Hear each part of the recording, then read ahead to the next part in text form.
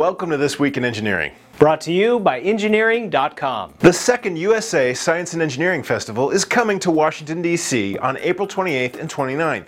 Vince and I will be covering the event along with This Week in Engineering co-founder and disgraced former mail handler Todd Searer. Celebrities at the festival include Bill Nye the Science Guy, The Big Bang Theory's Mayim Bialik, and Mythbusters Adam Savage and Jamie Heineman. Entries are now being accepted for the 2012 Kavli Science Video Contest for students in grades 6 through 12, with cash awards and prizes. Deadline is March 21st, 2012. For more information, click the link in our description section or visit usasciencefestival.org. Floating wind farm. By 2020, the small island nation of Malta must get 10% of its energy from renewables, where they currently get less than 2%. Now, the island is considering Swedish company Hexicon's proposal for the world's largest floating wind farm, capable of 54 megawatts. The proposed site is 11 nautical miles offshore, and if its effects on bird migration and marine life check out, it could be operational as early as 2014. Congratulations, Malta! Alternative energy is a much better long-term investment than your jewel-encrusted bird statues. That's the stuff dreams are made of. Hollywood directors deep sea dive. This month, Hollywood director James Cameron plans to pilot the Deep Sea Challenge, a custom-built one-man submersible 7 miles down into the Challenger Deep of the Mariana Trench. At the bottom, Cameron will spend 6 hours collecting scientific samples and shooting footage for a documentary.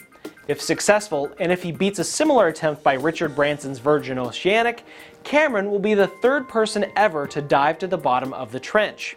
I say James Cameron is exactly the filmmaker I would send. Who else? Michael Bay's sub would explode, Woody Allen would complain the whole time, and George Lucas? He would just make you long for his earlier nautical expeditions. Lucas. Self-checkout without barcodes.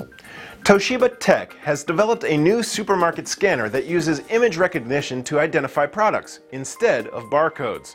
The company hopes the new device will be faster than current checkouts, especially for fresh produce, which typically does not come with barcodes. The image scanner should identify produce faster than manual input of the sticker codes. My problem at the checkout is that visually I can't tell an expensive, fancy organic banana from a regular. Can you, checkout scanner? Can you? Robot balloon cranes. Jeremy Wiley, founder of Tethered Air, has come up with an interesting way to quickly set up a temporary shipyard by tethering a lifting balloon with 4 anchor cables. A payload cable would attach to each of the anchor cables, and the robotic crane can move around by shortening or lengthening the payload cables. Temporary shipyards could be set up to quickly get supplies to remote areas, such as disaster relief zones. Wow, we could put established shipyards out of business, but then where are the mobsters gonna meet? I love technology, but mob wars just aren't as exciting on Skype. Yeah, see, I'm gonna kill ya. Airbags for pedestrians. The 2013 Volvo V40 will come with the world's first pedestrian detection system, a radar system in the car's grille, combined with a camera fitted to the interior rear-view mirror, will identify a pedestrian stepping out in front of the vehicle. And if the driver does not respond in time, the system can emit a warning or even activate the brakes.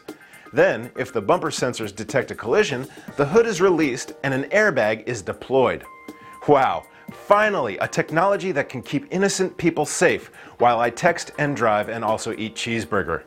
Finally somebody's thinking about those poor pedestrians. Invisible car. Mercedes is marketing the F-Cell, their limited release hydrogen fuel cell powered electric car, with a campaign that boasts that it is virtually invisible to the environment.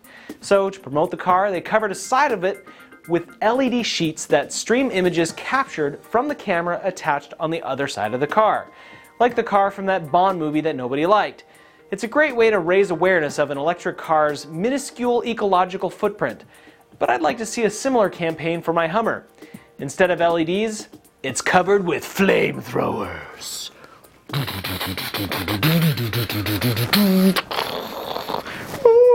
That's it for This Week in Engineering. For more information about these stories, check out the links in the description section. If you like what you saw, let us know by leaving a comment, giving a rating, or clicking the like button. Alright engineers, let's get back to work.